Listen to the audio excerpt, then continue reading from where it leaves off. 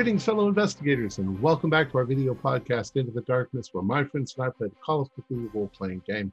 I'm your host, Tom Rayleigh. The campaign is Cold Fire Within. It was written by Christopher Smith Adair and is available from Chaosium and DriveThruRPG. Our game master is Zane Fleming, and this is episode 3. Our recap will be given by Mark Anthony as his character, Owen Dorcha. So, without any further delay, let's continue our journey into the darkness. Mark? Thank you, Tom. Oh man, I have been having the strangest time ever since I and my brother landed in the Big Apple. Ever since Brandon upped sticks and disappeared, something has stunk to high heaven, and I've spent half my life in a fishing town. After we all returned from our various research, Marsden's meeting with Oscar Kilgrave concerning the mysterious sigil, Melton searching the Stirling residence for clues concerning Brandon's disappearance, myself and Wyatt looking up old newsprint concerning the League of Forgotten Men, and Daniel checking the local morgue. Melton received a letter from Yvonne Callisham from the Slaughter Institute of Parapsychology in Woodstock. The letter was concerning a missing Graham Tolhurst who'd escaped 2 weeks prior, very similar to another case, Natalia Thimble, who had departed from the Institute grounds back in October. Miss Callisham believes she and the residents experienced ghostly sightings of Native Americans staring in through the windows at those inside.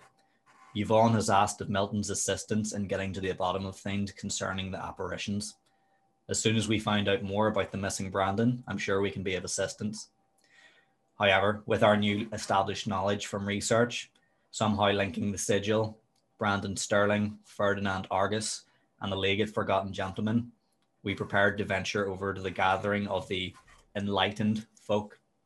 Even the cabbie wanted to keep his distance from the gathering and needed sweetening up from Wyatt for the return trip. The community weren't afraid to show some muscle. Right from the get-go, as we approached the entrance, there were bouncers and, as we predicted, much more inside. Greeted by a lad named Lewis with wiry red hair, carrying stacks of propagandist literature and white armbands, we were shown the inside and, after signing in with fake names, proceeded to mingle with the scum of the city. We also noted a previous sign-in the journal from Brandon, Ferdinand Argus, and Leopold Fontanelli, including some of their addresses. After biting our tongues through a hateful spiel of drivel given by the one and only, Ross Seabrook met our acquaintance accompanied by a 7-foot-tall ape. After mentioning Oscar Kilgrave, one thing led to another and a scuffle broke out, and we all got kicked out in our arses, as fun as it was while it lasted. They know that we know something, and our suspicions were further confirmed when we spotted a few of the thugs loitering outside of the Bargles. We have not long arrived at Fontanelli residence, and according to the distressed wife, Cordelia, Leopold has disappeared. I hope we can reveal something in our endeavour among the knickknacks and keepsakes of the residence, but the goose flesh that breals my skin may confirm that, as I suspected, something does indeed stink. Awesome. So for tonight's episode, just to keep you all on that cliffhanger, we're going to start with Damiel, who is over at in the jewelry district in Manhattan. It's not exactly easy to find. So yeah, you've been probably looking around since kind of around midday. You've been going around and showing images of the thing from the newspaper to see if any of the jewelers recognize it as work they've done or anything along those lines. Give me a luck roll. Oh, let's see. Yes. I got a 44 out of 82. Cool. So, that's pretty good. So it doesn't. The first few you go to, they're like, oh, it's a video, beautiful piece. Of course, we'd be able to throw something together for you, but it doesn't look like they don't recognize it. But they keep trying to sell you on like, oh, we could make this in sterling silver with these beautiful gems we could do for you, and they're trying to. They seem to think you're wanting this piece made, right? But eventually you come to you almost miss it. but there's sort of like it looks a bit of a hole in the wall place. It's down an alleyway, kind of past a few other things, and it looks maybe a little bit more run down. But there's something you just catch it out of the corner of your eye, and it says jewelers. Fine craftsmanship. As it looks a little bit run down, but there's an open sign on the window. Okay. So I go inside. I look around. Is there somebody sitting behind the counter or somebody working? So as you enter, there's a bell goes off above the door, right. And you look around, and it's quite dark in here. It seems the windows are quite grimy, and give me there's no one immediately that you see within the room. Give me a spot hidden though. Wow, got another 44. Oh, what is my spot hidden? 60. So yes, that's a regular. Awesome. So pretty much the first thing you notice, I said there's no one in the room, but the first thing you notice about a lot of the jewelry that's on display and so on and so forth, this is not the kind of jewelry that a normal person would wear, like as far as like nice rings or necklaces or anything like that. Mm-hmm. This looks a lot darker and probably, if you knew anything about it, probably more on the occult side of things. Like this jewelry has a purpose. Should I do an occult roll? Yes, if you've got occult, you can. I got an 09 out of 65. So that is an extreme. Yes. Yes. So you notice various different things, and jewelry that you've encountered through your discoveries through books. There's certain rings that have got markings on them that you recognize the markings as things that ward off certain things or believed to ward off certain items, that kind of thing. The big thing you notice is over in the corner, made to look like a display for rings, is a hand of glory. An actual hand of glory.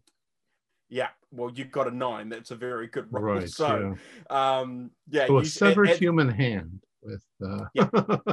Okay. And it's up in the corner behind the counter, made to look like as I said, it's just got rings on it to look like a display.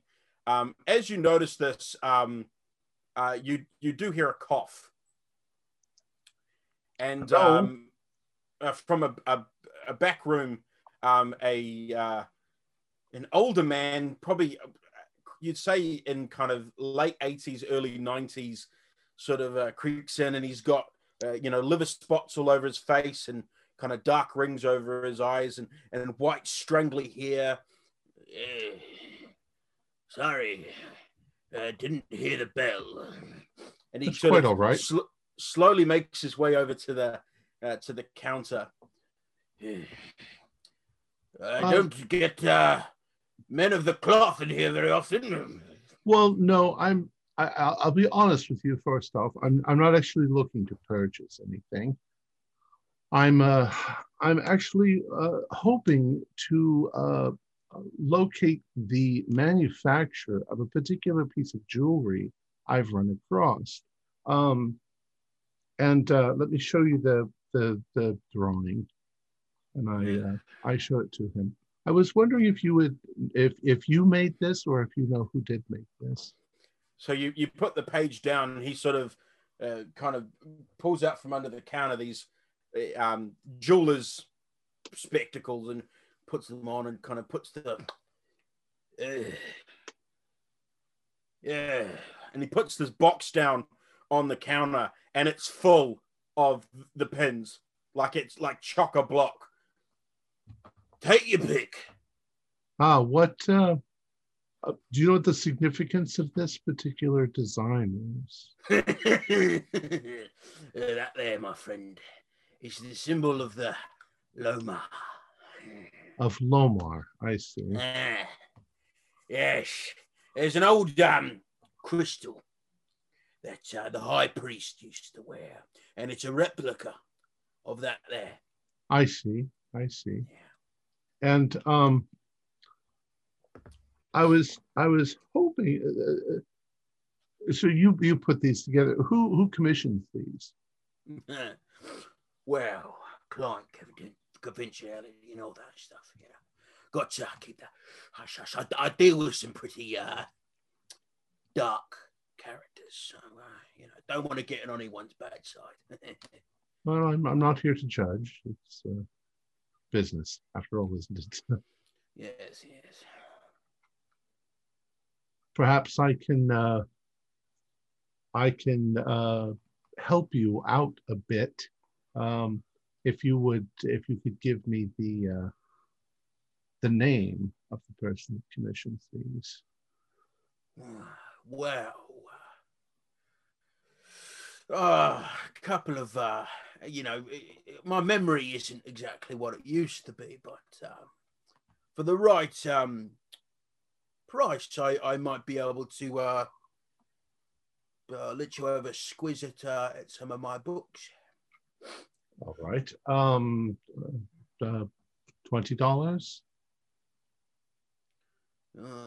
Wait a second. What age is this?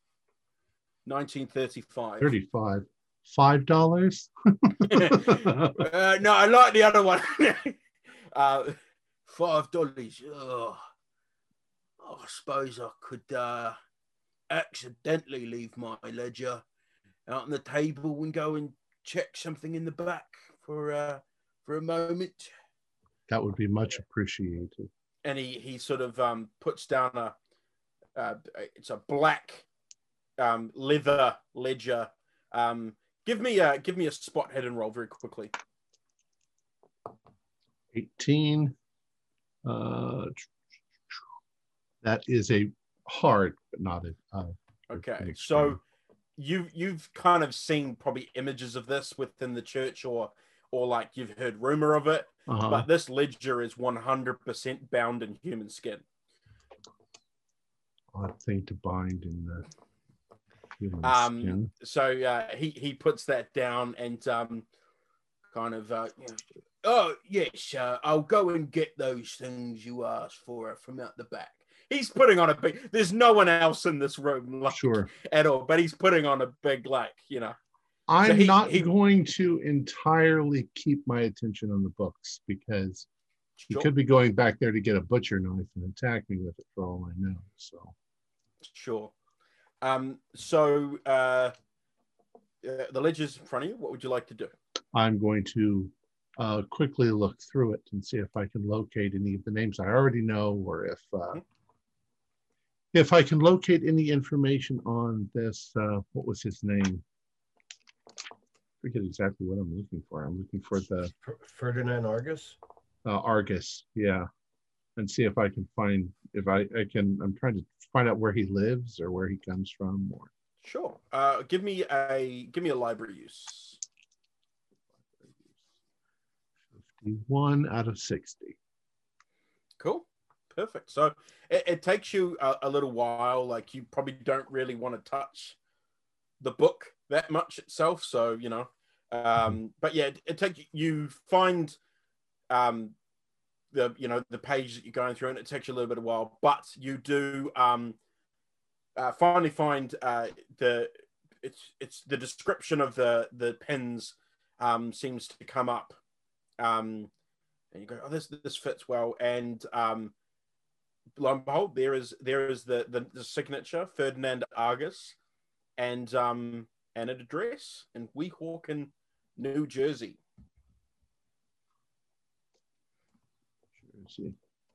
Is it the same address that we've already gone to? No, this is the first time you've seen, and you knew he was in Weehawken, but this is the first time you've actually seen a physical address. Okay. 666 Jones Boulevard, Weehawken. Yeah. Right. Is there a phone number, maybe? No phone number. Okay, no phone number. I'm going to pull out an extra couple of dollars and put them on top of the book, close it, and then I'll just leave. As you are leaving, you hear a voice from behind you say, "Do be careful dealing with those sorts. They can be tricky." I'm sorry, what did he say again? I beg your pardon, sir. Just a precaution. Keep your head, son. Of course. Thank you. Good afternoon. And I leave. Cool. Can I skip all the way back to the... as you're leaving the shop, give me a spot hidden. 67 is not a pass. Okay. So yeah, I'll spend 7 luck. Just to pass. Cool. No worries. This is pulp. I forget this is pulp.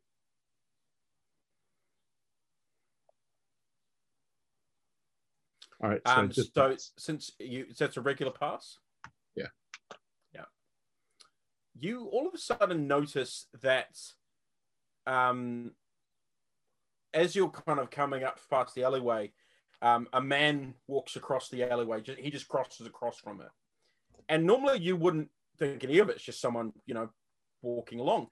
Mm-hmm. Except for the fact that you realize that you've seen this same man about 4 times today. Same suit, same hat, and you just all of a sudden realize this is the exact. I've seen him. He's either been across the road or he's been. All of a sudden you've seen him in a shop with you, or he's just been around. Okay. I am going to try to lose him. If I'm walking along and there's a shop, I might just go into the shop and just go to the back door and leave. I know that people will probably be like, "Oh, sir, you can't be behind the counter," but I'll be through and out the back door. So you're gonna like walk calmly to another shop, but once you're in, like go straight. Well, if I see the guy get out of my eyesight, then he won't know where I've gone. I'll just sort of okay. Give me stealth. Give me a He's gonna do a okay. 1 sec.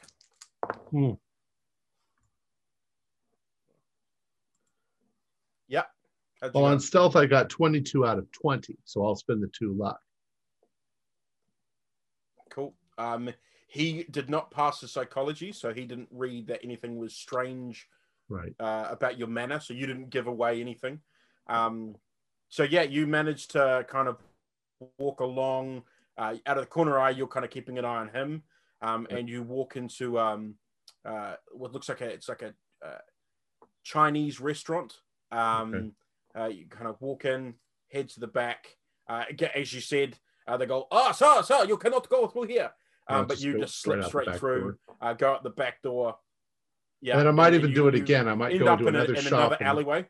Yeah. And then I might go into another shop and then go. Yeah. And do that a couple times and then make sure I'm not following the same path back.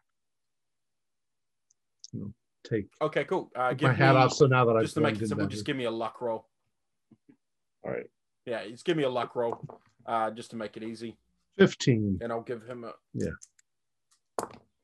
Oh yeah, you obliterate him. Yeah. No, you do that enough times and sort of backtrack on yourself and stuff like that. And like I say, I'll take this off at this point now that so that now I don't look like an obvious guy in a black hat. Sure. All right, now let's jump back over to Long Island, where I believe, correct me if I'm wrong, so Milton, you're upstairs in Fontanelli's office. Marsden, Wyatt, and Owen, you guys are downstairs speaking with Cordelia and her sister. Yeah, that's what I remember. Okay. So Milton, you've just found the journal and the scrap of paper that you found last week. Is there anything else you would like to do in this room? If assuming that I've spotted everything that kind of screams at me saying this looks interesting, I'm going to take the journals with me, and then go down. So just so they don't miraculously disappear in between me doing what I'm doing, and make my way downstairs to make an offer on the whole lot. In fact, actually, I'll take so the, as you're... I'll also take the other books that I found on the desk as well. So it's not just me kind of singling out, oh, I just want his journals. I want some of his other stuff there as well. Right, cool. So you got his the ones that were on the desk was the Paradise Found, Beasts of Men and Gods, A Journey to the Earth's Interior.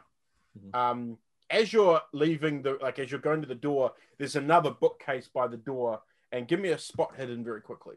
Ooh, okay.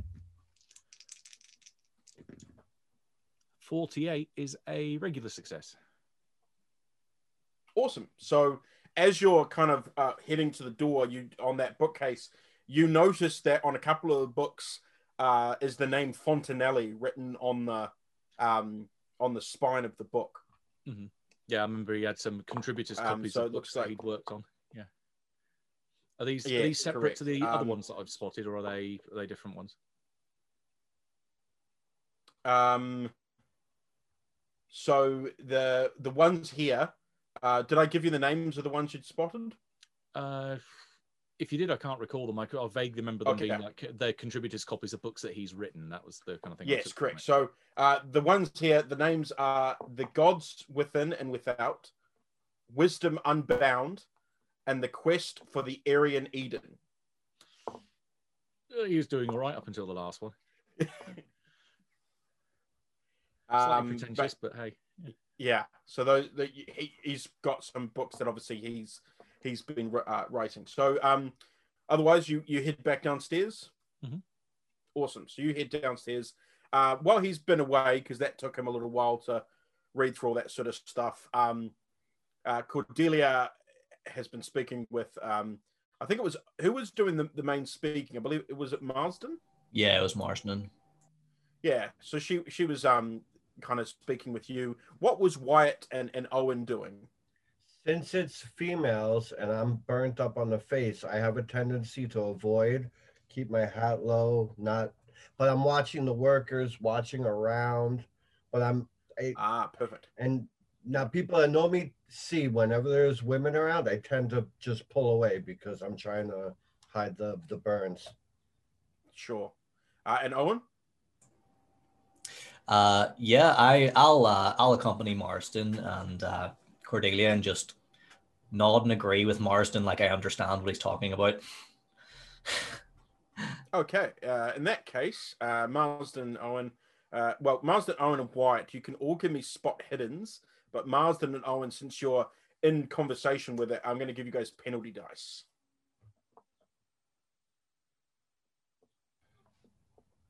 28. It's one shy of a hard. I'll spend the 1 point. Even with the penalty dice, I pass regularly. Awesome.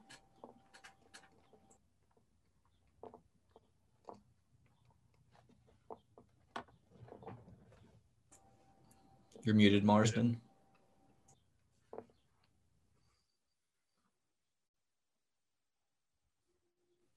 Also a normal with the penalty die. Okay, so 2 regulars and a hard. So Wyatt, because you're kind of, as you said, you specifically said you were kind of focusing elsewhere. You see a car pull up. This is the house is kind of in a cul-de-sac. So you see a car pull up, and a man get out of the car, and he sort of looks around for a bit, and he locks eyes with you, and you see him put his cigarette out, get back in the car, and pull away. Owen and Marsden, you guys see the car, you hear the car start back up and drive away. Wyatt's the only one that actually sees the man get out. Can I get like a license plate off of that? Sure. Yep. 100%. I'll just make a mental note of the plate. Yeah. Yeah. XLBYN. You know. And it's one of those sort of I know it's not actually, but it's one of those kind of 1920s gangsters kind of style Sedan. cars. Yes, yeah, very much so. Did he look bulky and white, or like? Oh yeah. Give me a luck roll. White. 43 out of 85. Yeah, so you actually recognize this guy as one of the guys from the talk the other night. Okay. The Forgotten Men. After I see the car, I watch to make sure he pulls away, and I'm like, Doc, we had that meeting. I don't know. We need to get to that meeting. And I, give him the old, you're making something up again, aren't you? Look. Yeah, but he'll, I throw my eyes at the direction of the car pulled out, try not to make it obvious with the ladies, kind of tilt my head a little toward. Madams, if you'll forgive me, I'll go upstairs and hurry my friend Milton, who can get overwhelmed in the presence of great works of literature. I kind of like grab my arm, and as you're kind of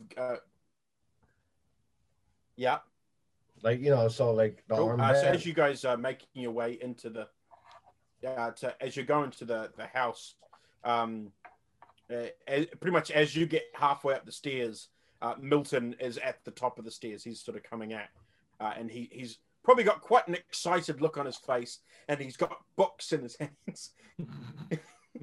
So I'm a little bit away from the ladies now, like with Milton, or yes, you're probably on the landing of the house. Marsden's halfway up the stairs, and then Milton's at the top of the stairs. Yep. Owen, did you go with him, or were you staying outside? Yeah, I'll just keep with Wyatt to spot Milton and say, "Oh God, he's got that look in his eye again." Yo. Yeah. So okay. So Wyatt and Owen, you guys are on the landing of you've just stepped into the house. Mm-hmm. I just spotted one of those goons from last night. He just pulled up in a sedan, saw us, and drove away. We got to get out of here. Seems we beat them to the punch. Anything good, Blake? Just a bit. Yeah, there's some good stuff up there, and some enlightening stuff. And I'll kind of wave the journal. I was actually just about to go down to the lady of the house and make an offer on buying the whole lot. Very good. Let's make haste with it. We have unfriendlies. Now, I want to take a look at the cul-de-sac. If trying to make an educated guess, if I walk not back up the road, but through the property of the other house, do I think I can connect to another block? Like walking through the backyards, maybe a couple blocks, and then get to another street or something. This is Long Island, so the houses are like a lot of them have got gates. The only reason the gate's open on this one is because she's moving stuff out. So they're all gated and quite big fences around them. Yeah. How did we get here? I don't remember. Did we take a cab? I believe you took a cab. Yeah, I think it would be. Yeah.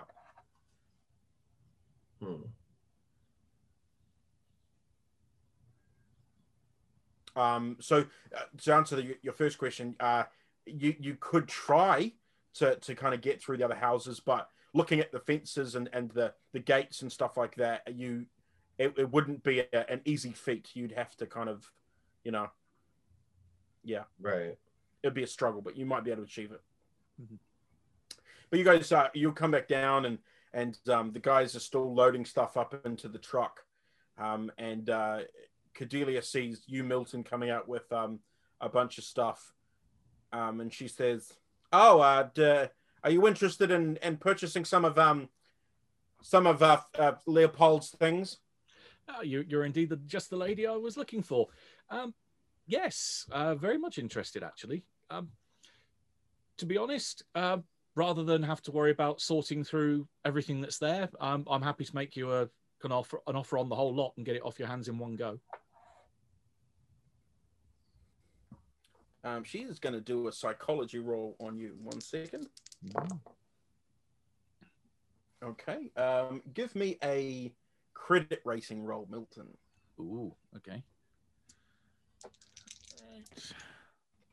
14 is, well, it's definitely under half. I'll spend the 4 luck and make it a 5th. Okay. Yeah, so she goes, she sort of looks at what's in your hands. She goes, oh, I've got no interest in it. Take it. Okay. I presume you would like recompense for the, or at least remuneration for what's left up in the room. There's a lot of books up there. She's well, if you can send someone to, or you can organize with these gentlemen to drop that off wherever you want. But I've got no use for it, so you can just, yeah. As long as if it upsets Leopold, just much the better. With what I've got here, and and holding up that journal, I think you can count on it that he would not be a happy man if he found that some of these books had gone for a song. So, in which case, I leave you with the sorrow of your former other half. Ha! And she sort of gestures to her sisters like, quick, pay these the workers and let's head off to the hotel.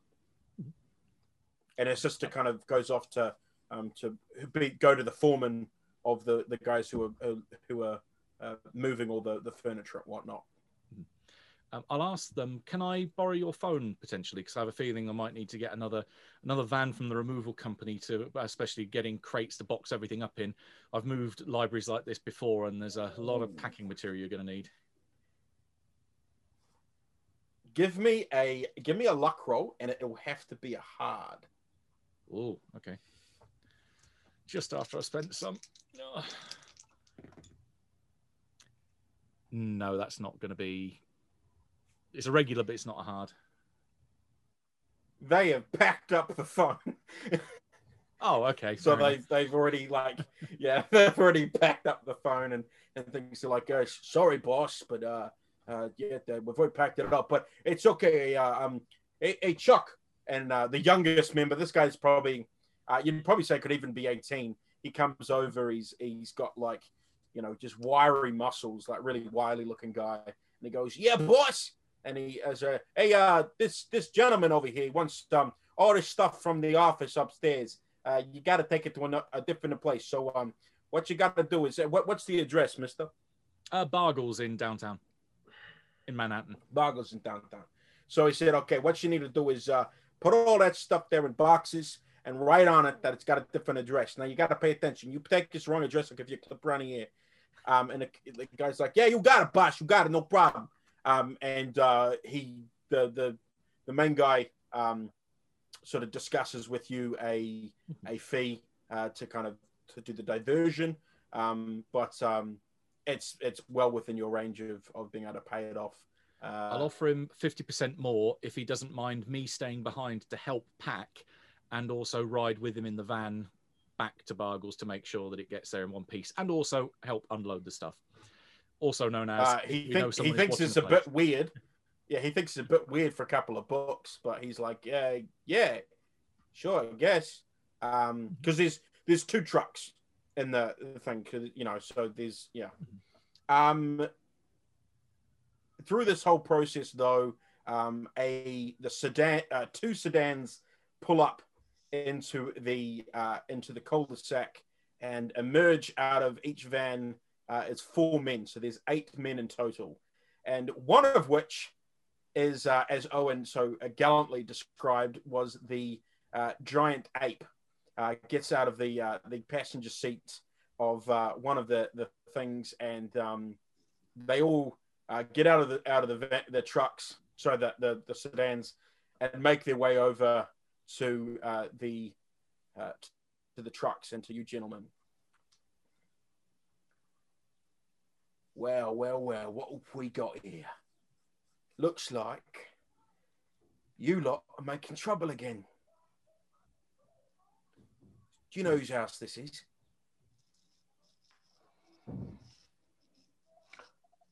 Whose house it was, you mean? He's a funny guy, isn't he? Yeah. There's You better 8 watch your tongue, total old people. man, or I'll rip it out. There's 8 total men there? Yes, 8 total men. Cordelia and her sister have left. They kind of did their thing and then left. The workers are kind of they're pretty. This has happened, and they're kind of backing up a bit. They're not too sure about the situation. These are 8 tough-looking units. Like these are not kind of These are heavies for sure.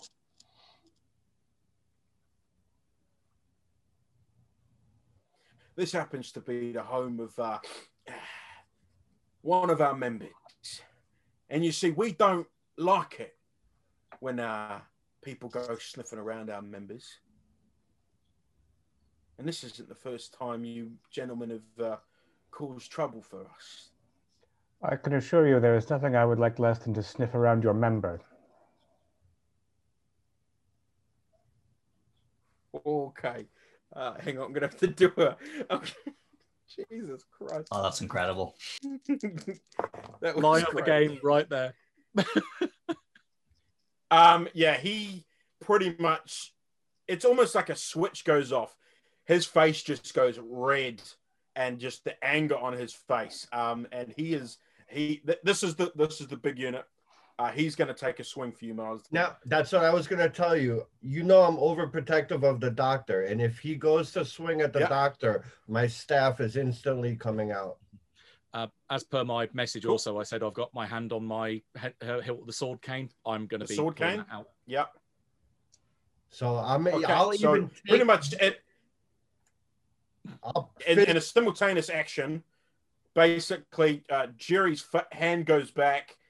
Wyatt pulled the brace off his wrist and pressed the button, and Milton, you've pulled your sword cane out. Owen, do you do anything? Oh yeah, absolutely. Were there any like heavy looking leather bound books that Milton was carrying? No, none of them were like, none of them were like big heavy ones. Oh, okay, then yeah, Yeah, I'll just rely on my fists then. If he goes to swing, I was gonna rugby tackle him to the ground. Right. Okay, so you're gonna go for the big guy. Yeah, if he goes to swing at one of us, I'll try and rugby tackle him. Yeah. Oh, he's after Marsden's legendary comment, he is swinging. Okay, so Jerry, Dex order. Let's go have a look at Dex. Who's gonna be quickest off the mark? Owen is an 80. Yeah. Damiel, you're not here. Marsden's 50. So Marsden will be going almost last, not quite last, but almost last. Milton, and then okay. So first up with a Dex of 80 is Owen. So you see Jerry pull his hand back to take a swing at Marsden, and you said you wanted to tackle him. Yeah. Good old rugby tackle. Right. Just a combat roll, right? That's going to be a fighting brawl. Fighting brawl. And he is obviously going to fight back. Hard success. He got a regular success. So damage on your fist then. D3 plus D4. 1. Oh, actually, 3 damage. He has a pulp talent. I just realized that. So he's gonna spend. Oh, that makes no difference because he has to make the hit. So yeah, no, you get it. 3 damage. I'll mark that off on him. So he kind of takes the hit. Doesn't go down. He's sort of just like, it's one of those moments. It's like, Mm-hmm. and his face just comes back directly at you. And if he was angry before, yeah. All right. Next to make a move, let me double check this. Is Milton. Mm-hmm. I'm hoping now, because he's fought back in the round, that I've got a bonus die on him, because so you're going to go for Jerry, the big guy.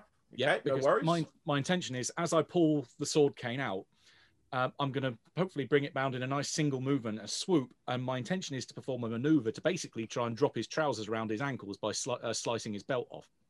Okay, cool.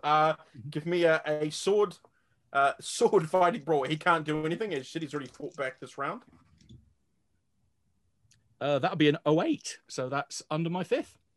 Nice. Yeah. So pretty much as you described,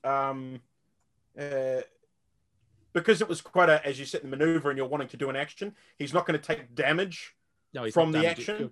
I'm planning to give him like a penalty die on his action if he tries to move, because he's basically going to have his trousers wrapped around his ankles. That's exactly what my thought process as well. So that you slice through his leather belt and his pants sort of drop to his ankles, and so he's what it goes to pick them up. Next action is going to be it's his action now. He's going to have a penalty action, obviously, because he's got his pants by his ankles. But he's going to sort of, with one hand, try and pull his pants up, and with the other, he's going to try and grab. He's probably going to try and grab Owen, because Owen, you kind of went to tackle him, so you're probably the closest. So he's gonna try and kind of grab you. And do some damage. So with a penalty dice, what's his? Okay, right. Whew. Okay, penalty dice. So he needs to. Okay.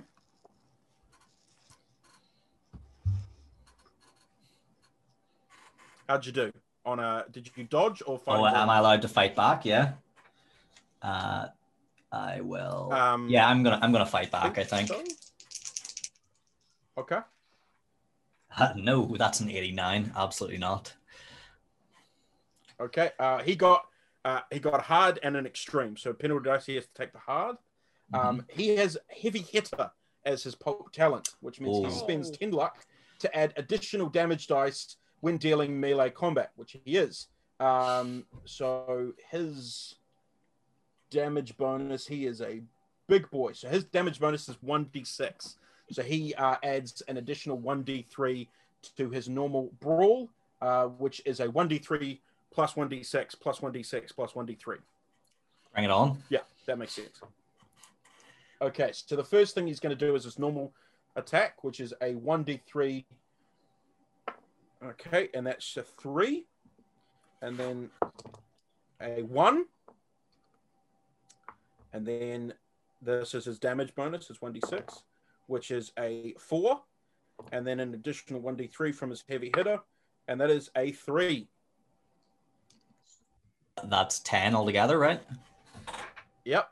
Yeah. There's no major wounds in. There is no major wounds in pulp, so you don't have to worry about that. You're not bleeding out. Just knocks a few teeth out. Hang on, I've got. It's a flesh wound. So you're on 12. You're on 12 points, I believe now. Oh yeah. Actually, for some reason, I had you marked as 18. Did you lose damage when you did? But you've slept, so that'd give you. Plus we. I think Wyatt heals me as well. Yeah. So that. All right. So let's just assume. I can't remember. Yeah. So let's say you're on 12 now. So he gives you a big. Like, it's almost what he goes down to pick up his pants, and with the other, he just swings his hand back, and you just kind of get backhanded, and it makes you sprawl to the ground. Like, you kind of, like, spit kind of floats out of your mouth. So that's his action. And then Marsden, believably, you actually have better dex than all 7 other men. They're kind of standing there a bit, kind of dumbfounded about what's going on. I have a 65. Oh, okay. In that case, you go next. Wyatt. Yeah. So Wyatt, you're next, then Marsden, and then the men. So as he knocks Deutsche to the ground, I'm going to step to his right, bring the staff up around, and try and come right down on the back of his neck with the charge. Okay. Again, he can't do anything because he's already been attacked and fought back in this. Oh, fucking 2. Oh, fucking 2. Okay. So give me the damage of your Now that's bludgeoning. Your so there's no it's a bludgeoning weapon, so there's no double damage, right? Or how does Just that work? Max. Just do max? Yeah, correct. So It's only piercing damage where you'll get the bonus. Yeah. So if I would have used the whip, I would have gotten. All right. So it's 14 points max, and he needs to save versus stun. And I don't know if he'll have a penalty because it's a max. Okay, so it's no extreme. Because I don't think that's how that works. You get max damage, but I don't think he has to do an extreme. I don't know. That's what I'm save asking. on the lightning. Yeah, I'm just you can do max damage, but he's still got to do the save, but it doesn't have to be an extreme. So Okay. it's con, right? I think. Yeah. Con. Yeah. Okay. And got just he lit like on it. He landed on his con, so he takes the hit, and he is dazed from he's taken a few hits now. But yeah, he's still standing. He's a brick of a guy. He's massive. Okay, so that's why I have the length. 14. You said 14. Yeah, it's 1d6 plus 4 plus 1d4. Okay, so yes, he's still standing, just. But yeah. Okay. Next up was Marsden. And I am reaching into my battered leather satchel, which is never far away, and removing from it my 22 automatic pistol, and stepping, away from the gorilla and sort of fanning it at his associates, and sneering very unpleasantly. Cool. So you're not, are you going to fire or anything, or you want to do an intimidation roll? The latter, I think. Okay, so yeah, give me. I'll present it in a threatening fashion. Sure. 40.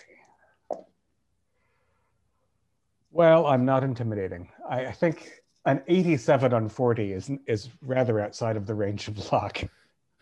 Now, Zane, do you want to spend luck? Yes, White. Sorry, what's up? Can I say something?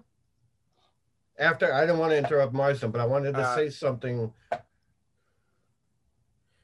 So this is the first round. So this is all happening like simultaneously, pretty much. So you can say something as the new round kicks in. All right. But now it's the other guy's turn. So the other 7 men, almost all simultaneously, pull out revolvers from their jackets. Let's see how many of them have the balls to pull the trigger. That's a big no on the first guy. No on the second guy. Going. The third guy is going to pull the trigger.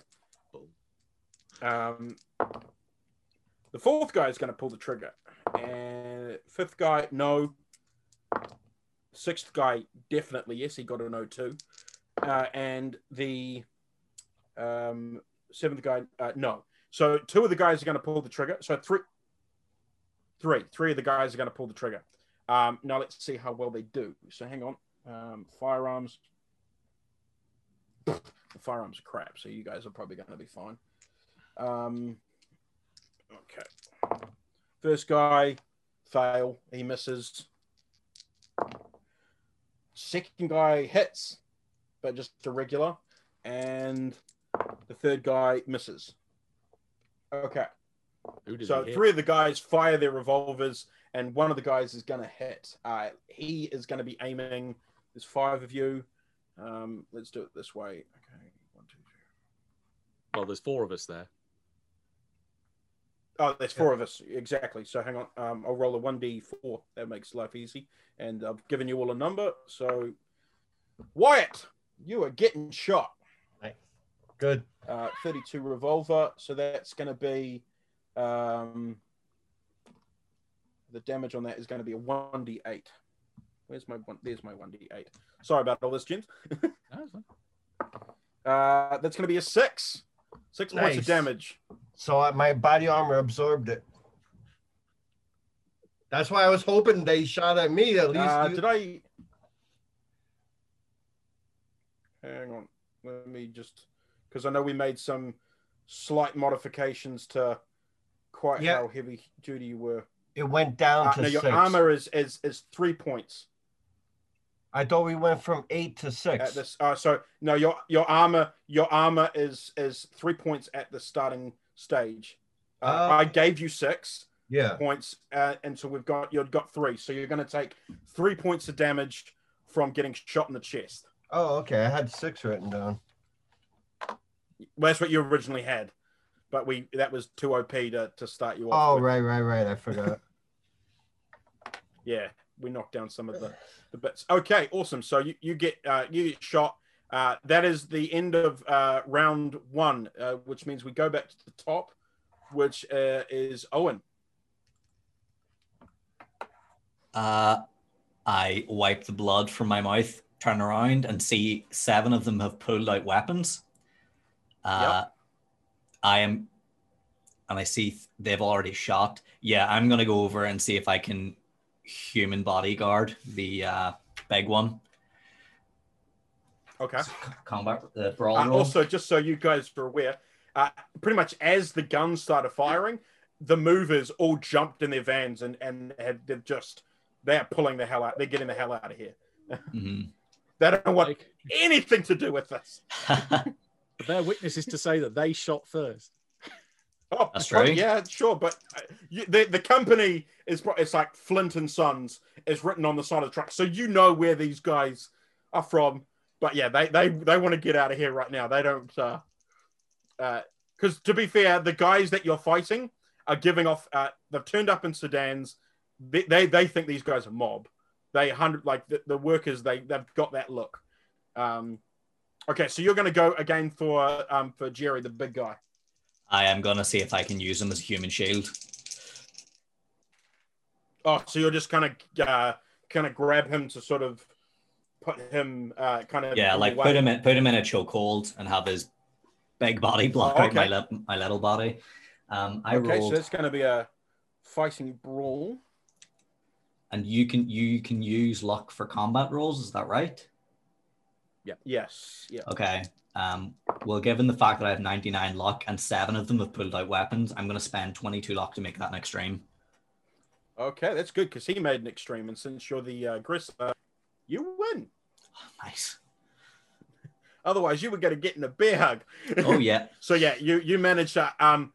It's a hard job. Like you kind of go, and his muscles are made of like steel or something, because like trying to get him to maneuver him into the position you want him in, it's exerting you to say the least. But you managed to do it. You've got him in a chokehold, and so you've kind of managed to pull him between you and the 7 other men. This makes them hesitate. They kind of stop for a second because you've put their boss between you and him. Who was next? Milton. Do I notice which one it was that successfully shot Wyatt? Sure. Yep. Good, because he's getting a blade through the throat. So okay. All right. Lunge for him and see if I can impale him. He's gonna fight back. Guess. Yep. Got his.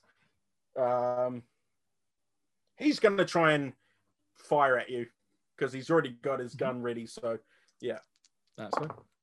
And that's a big fail. Yeah, like these guys are not good at shooting. my regular success holds then. Yeah. Perfect. So, yeah, roll damage for me on your stabby stick. 6. 6. With HP. So, he kind of you specifically said you were going for the throat. Mm-hmm. So quite high. Yeah. So you don't quite get direct throat. You get like just on the side, and so he kind of falls back, and he's like, "There's a lot of blood." You don't think you've got the carotid artery, but you've done some. He's backed up. So the actions of Owen putting Big Jerry between him and them, and the fact that you've now like done some significant damage to them. These guys are sort of starting to back up a bit. 2 of them actually grab the guy who's on the ground and they've picked them up, and they're running back to the sedan. So there's only 4 of them and Jerry left, and they're kind of like these guys are really not sure what to do at this point. They've, as I said, they've got they're still there, but they're kind of looking between each other and Jerry to kind of work out what exactly to do. Okay. Now it is Jerry's turn, I believe. Yeah, Jerry's turn. Okay, so Jerry is gonna put his elbow back and try and get Owen in the ribs there. Oh, Jesus Christ. He got an 11, so he's got an extreme. Well, you said the aggressor always wins on meets beats, doesn't it? So if there's 2 extremes. Yeah, well, I rolled an extreme as well. You'd have to get a 1. Yeah, I rolled an extreme, but so he does the damage. Okay, cool. Yeah. Sweet. So, and he's gonna use his heavy hitter, which is his another 10 points of luck. Make sure he has that much luck. He does. Okay, so he's gonna be again doing his he's gonna be doing some damage. So let's start with the 1d3. It's gonna be a 1. It's a good start. A 1d6. Another 1. That's a very good start. Nice. And then he does his damage bonus. This is 1d6. 6. And the last is the 1d3, which is a 3. So that was a 1, a 1, a 6, and a 3. Just thinking, as he got an extreme, wouldn't that just be max damage? Yeah, that's right. It would be max damage. Oh, that's actually a very good point. So yeah, that's 3, 6, 6, 3. 6, 6, 3. 3, 6, 6, 3. So that is 18. And right? You had 12? Yeah, I'm unconscious. Do you have 30 luck?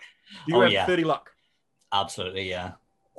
It is gone. You now have no luck, but because you're well past. Because hang on, how many hit points do you have left? You had 12. Yeah, and he after that first hit, he took 18, so minus 6.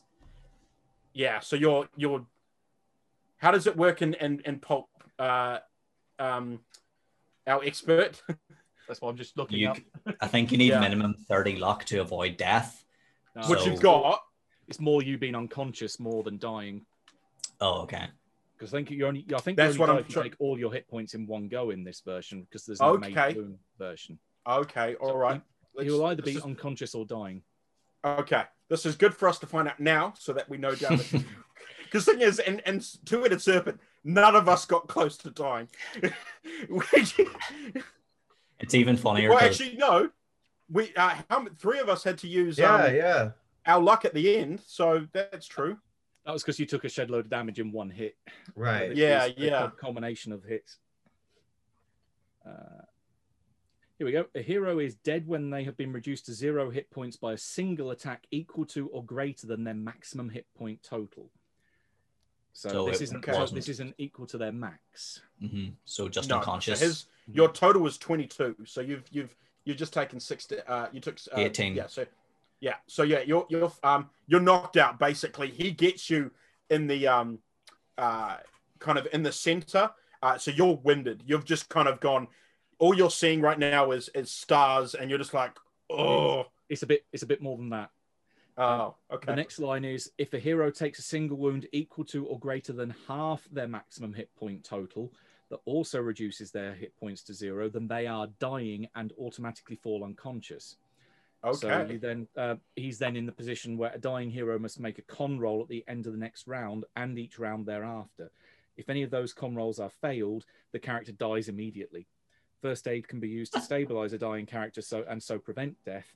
In certain circumstances, such as a monster, you need a first aid roll quick. Okay. Okay. So at the end in the next round, you have to make a con check. Is that correct? Correct. Yeah. Okay. Mm-hmm. So you're knocked out.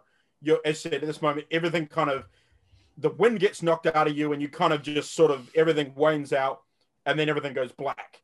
For the rest of you, you see the big guy kind of shove his elbow back. Owen kind of makes this guttural "Ugh!" and just drops to the ground motionless. After Me.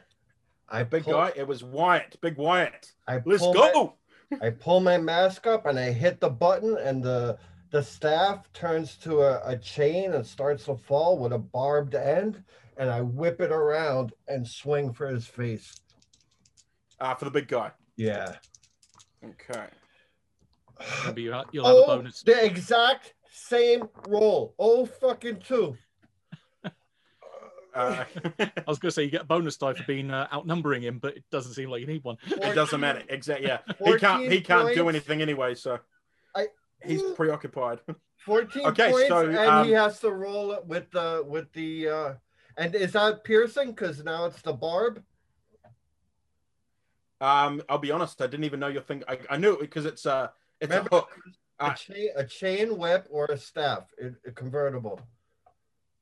Yeah, but it's a chain. It's not like even when it goes in, it's not sharp. Okay. Like it's not going to pierce. Does that make sense? I pictured it like a scorpion hook at the end.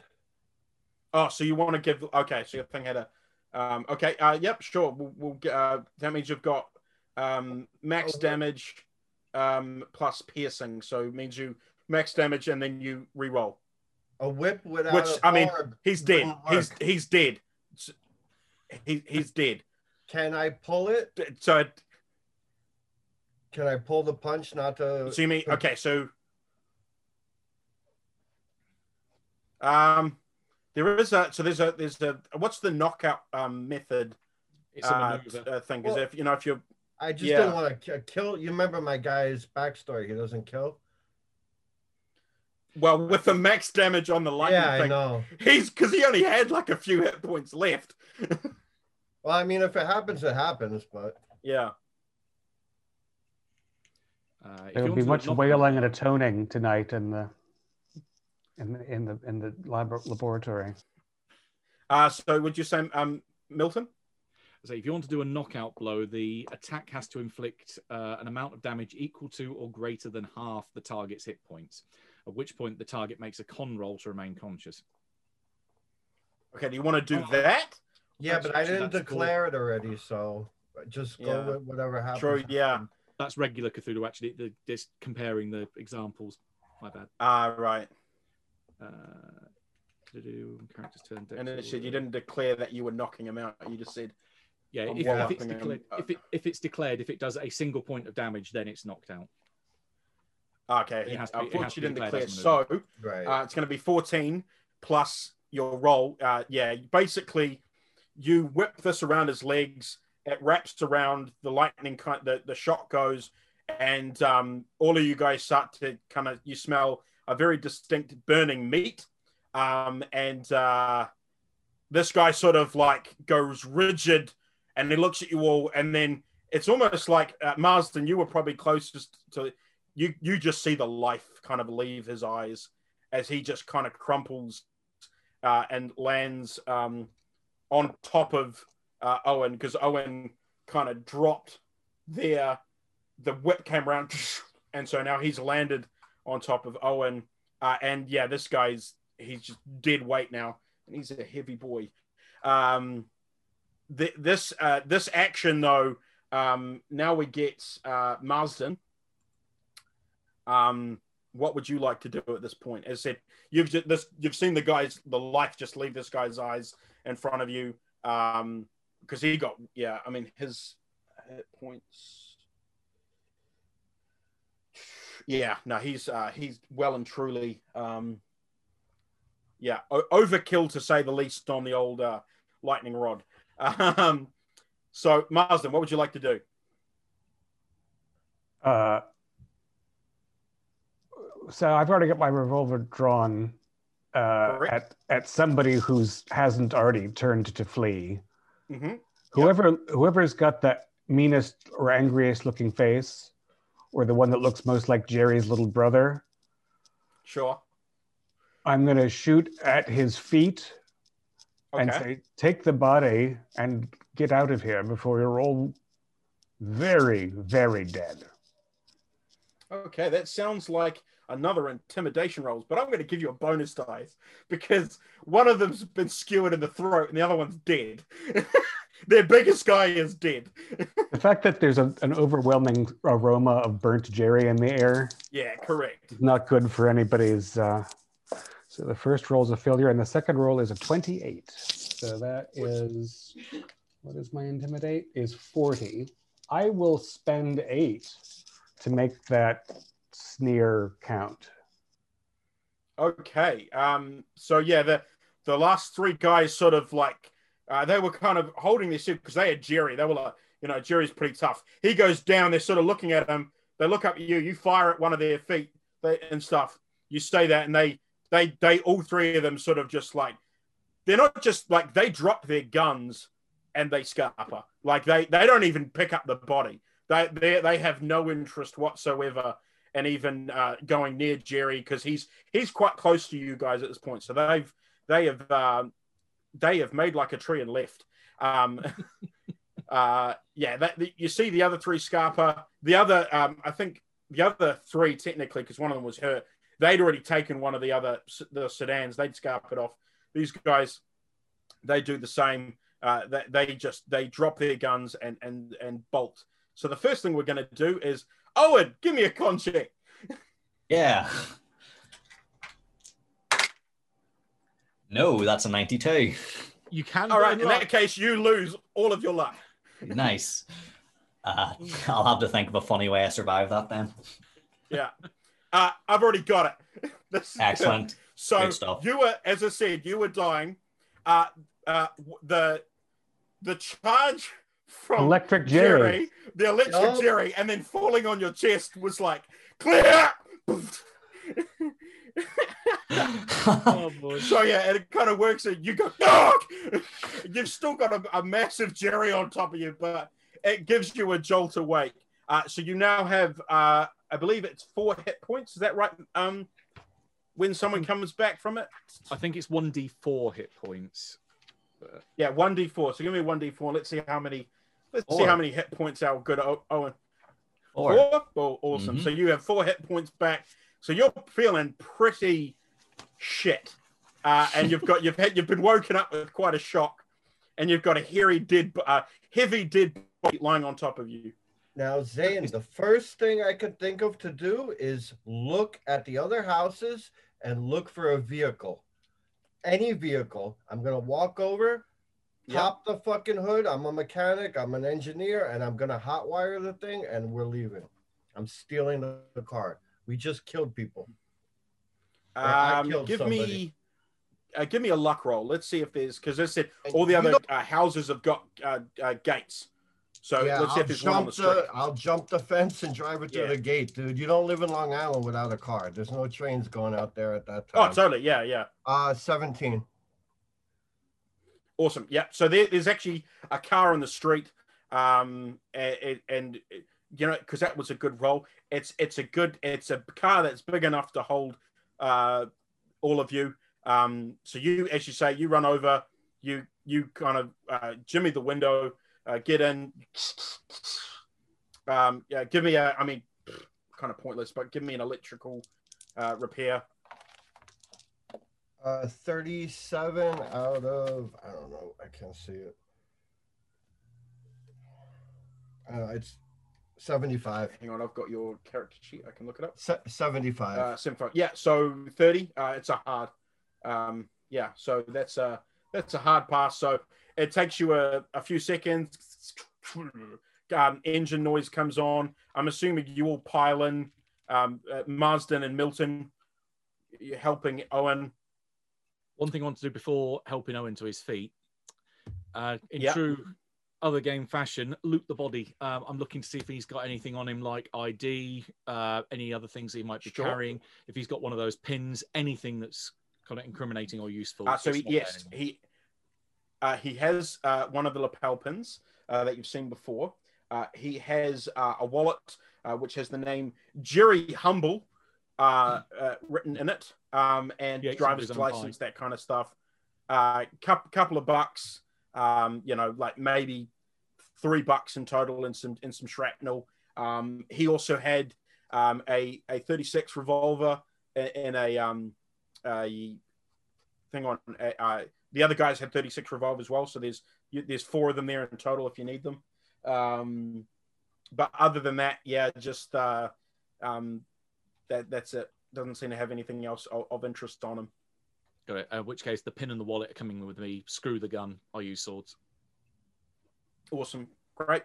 I'll collect at least a couple of the revolvers. They're useful for experimental use on armor and such.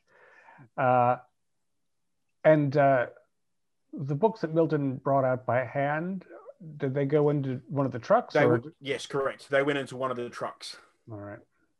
They were told to take them to Bargles. So, yeah, as I said, the guys left in quite a hurry, but hopefully they still, Milton paid them pretty well, so I'm sure they'll drop them off. So I'm assuming then you will jump into the Wyatt's newfound vehicle and make your way back to Manhattan to Bargles.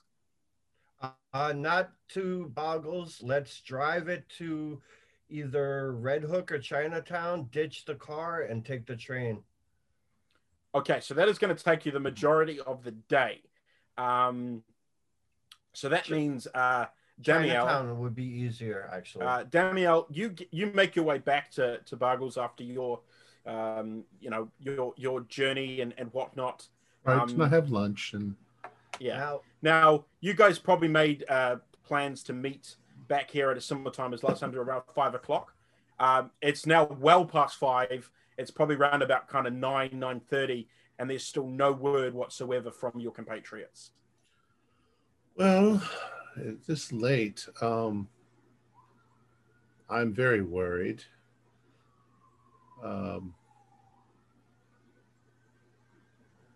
I'll probably have to tell one of the Sams, I'm going to get back to my house, my home, my apartment, and Sure.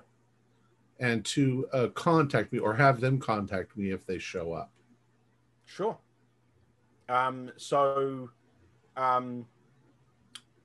Now, real quick, sorry. When we get to Chinatown, before we ditch the car, I'm driving, I turn around, I said, by the way, can somebody help me? And my shirt, I got a shoulder, a bullet. Right, correct. Yeah. So you want to do someone to do first aid. Does someone want to do first aid on Wyatt? I'm going to look to Marsden and see if he's better than first aid than I am. Minutiae of living human bodies has never been of enormous interest to me, but I understand how the basic pumping mechanism works and so on. You sound like you're probably more informed than I am. Very well. Yeah, me too. I do have a couple of useful things in my satchel. Let's see.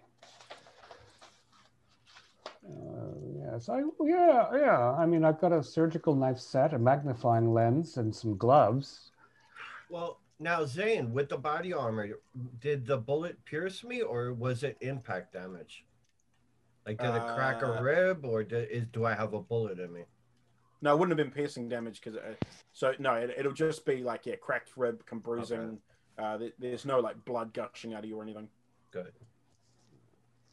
Yeah. But I'm not going to hurt you with a first aid roll. No, I just didn't. For me, I didn't know. You can trust me, Wyatt. When have I ever led you astray? Well, there was that time forget it. Yeah. Also, that crack about that fellow's member seemed to cause spot on. A little bit of a kerfuffle. You remember when you told me to hold those wires and nothing would happen? I said nothing terrible would happen. It's all relative. True. So I rolled a 35 for my 30 skill. I will gladly spend 5 luck to do a minimum of benefit. Okay. Which I believe is... is that 1d4? With pulp. 1d4, yes. Correct. 3. Thank you. Exactly. Oh, that's what you lost. So good. Yeah, you wrapped it up really good. Yeah. It just hurts when I cough. Don't cough. Don't cough. Okay, so it's fine. You guys, you do some bang up initially. You were heading to Chinatown, ditching the vehicle, and then would slowly make your way back to Manhattan, and that way. Daniel, so you tell one of the Sams to give you a call if when the others turn up. As you said, there's kind of not much else you can do. So Right. how are you gonna get back to your apartment? Are you gonna walk? Are you gonna take a cab? Probably a cab. Okay, cool. You said it's like 9 So o'clock at as night. you get Sam to order you a cab, and they do, and you they let you know when it's arrived, and you head out. Give me a spot hidden. Okay. Also, sort of hoping that Owen shows up at home. I got a 3. That's an extreme. Nice. So almost as soon as you kind of step out to go to the cab, you look to your left, and on the end under a light post is the man in the suit, and he's staring at you now. He's not making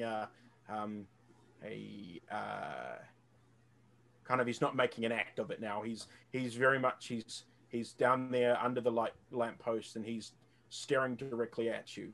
You got a 3, correct? Correct. On your spot hidden. That's a very good roll. So you can under the light, you can see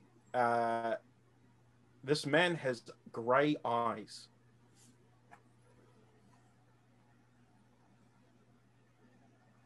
What does he look like otherwise? So describe him. Old, young. He's very clean shaven, very gaunt, like high cheekbone type thing. He's got a bowler type hat on. Age wise, it's very hard to tell because he's got almost like porcelain white skin, and it's kind of hard to place. And he's got a 3-piece suit on, and an umbrella, one of the umbrella with the kind of the rings, and he's leaning on that as he stands there, dressed fully in black. And as you step out and go to the cab, he's staring at you. He reaches down to his pocket and pulls out his watch, checks the time, looks back at you, closes it, and walks off. Before he even gets the chance to walk off, I'm going to hop in the cab and Sure. And say, take me to such and such an address, and I think I have somebody following me. Try to lose them. I'll pay for the extra.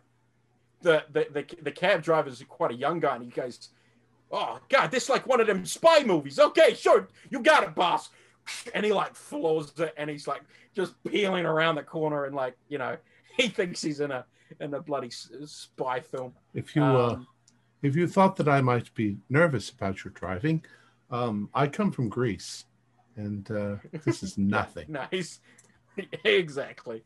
So yeah, he well and truly he's cutting corners and doing all kinds of fun stuff, and I do keep glancing back to see if there's a your car following me, but I don't think he could have gotten to his car fast. There's enough. I'm blending in. There isn't anyone following. It's pretty late at night at this point. You get back to your apartment pretty safely, and you go in and Owen, are you here? No, Owen. There's no answer. Well, I'm going to lock the door. And I'm going to sit up. I'm going to sit up by the phone. Sure. Cool. So by the time the whole process, it's you guys finally make your way back to Bargles, probably round about kind of 11 o'clock, because you've taken the long way, you're getting all the stuff around and so on and so forth. Owen is pretty banged up. He's not looking too good. Heavy breathing. Definitely, you'd probably say some cracked ribs and whatnot. But you finally get back to Bargles, and Sam's there, and he straight away comes over and helps support Owen. Sir, is everything all right? Can I do anything? Do you want me to call a doctor? I'll be okay. I'll sleep it off. I'm more concerned about my shirt. This is expensive. Double whiskey. And now, Of course, Mr. Chambers. that my adrenaline is dropped, what's my sound loss for killing somebody here? Because 3-4 points. Oh, good point. Yeah, because now I'm starting to like, the levity is hitting me. First off, give me a sanity check. I passed it, but I don't think I still want to take points. All right, so roll me a 1d4. Because it's just went against his, creed. Yeah, so you're pretty strongly. 2 points. Cool. Yeah, I'm happy with that. That seems fine. I think the others of you are probably a bit more hardened, and you're not like they attacked you first, so you're probably a bit kind of. They got what they had coming to them. That's why I was content to drop his trousers, but the minute someone started shooting, all bets are off. Mm-hmm. Exactly. Sam's a bit frazzled, and one of them's run off to get Wyatt a drink. Head Sam sort of comes up, and he's seen some weird things, and so he kind of copes with stuff a bit better. And he goes, Sam, why don't you take Owen up to one of our spare rooms here? I think it's best he spend the night here. We can keep an eye on him. Mr. Blake, some packages arrived for you today, sir. We signed for them. I hope that's all right.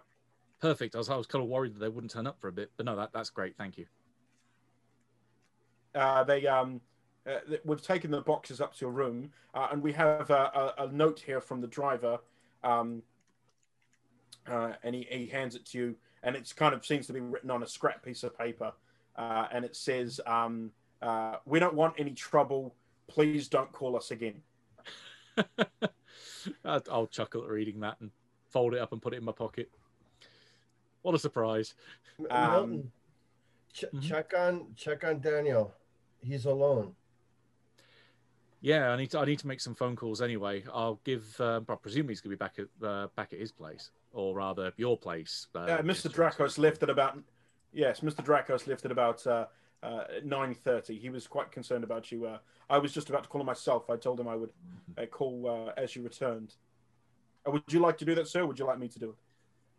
Well, if you want to do that and let him know that we've arrived back here safe, I need to make another call, so I might as well divide and conquer. Of course, sir, not a problem. It would, and at that point, the other Sam turns up with your drink. Wyatt, would you gentlemen like anything before you go to bed? I can get the Sam to cook up some food or some drink for you. I can't eat. Mr. Lethbridge, I believe you're muted. Lost for words. Curious how shocking events can choke one up. A couple of more espressos and a toast, thank you. Of course, not a problem. Sam will have that up to your room in a jiffy. With nothing else, obviously, if you need anything, just ring your bell and Sam will come and attend to you. So with that, Sam Prime wanders off, goes to the phone, and calls Damiel and says, Mr. Dracos, your friends have arrived back at Bargles. They have. Is everybody all right? They seem to be well off enough. Owen seems, Mr. Dorker seems to have taken quite a bad hit to the solar plex, some severe bruising and possibly some broken bones. Sam is seeing to him now. We think it's best he spends the night here. Could you find one of them and have them get on the phone? Maybe Mr. Lethbridge.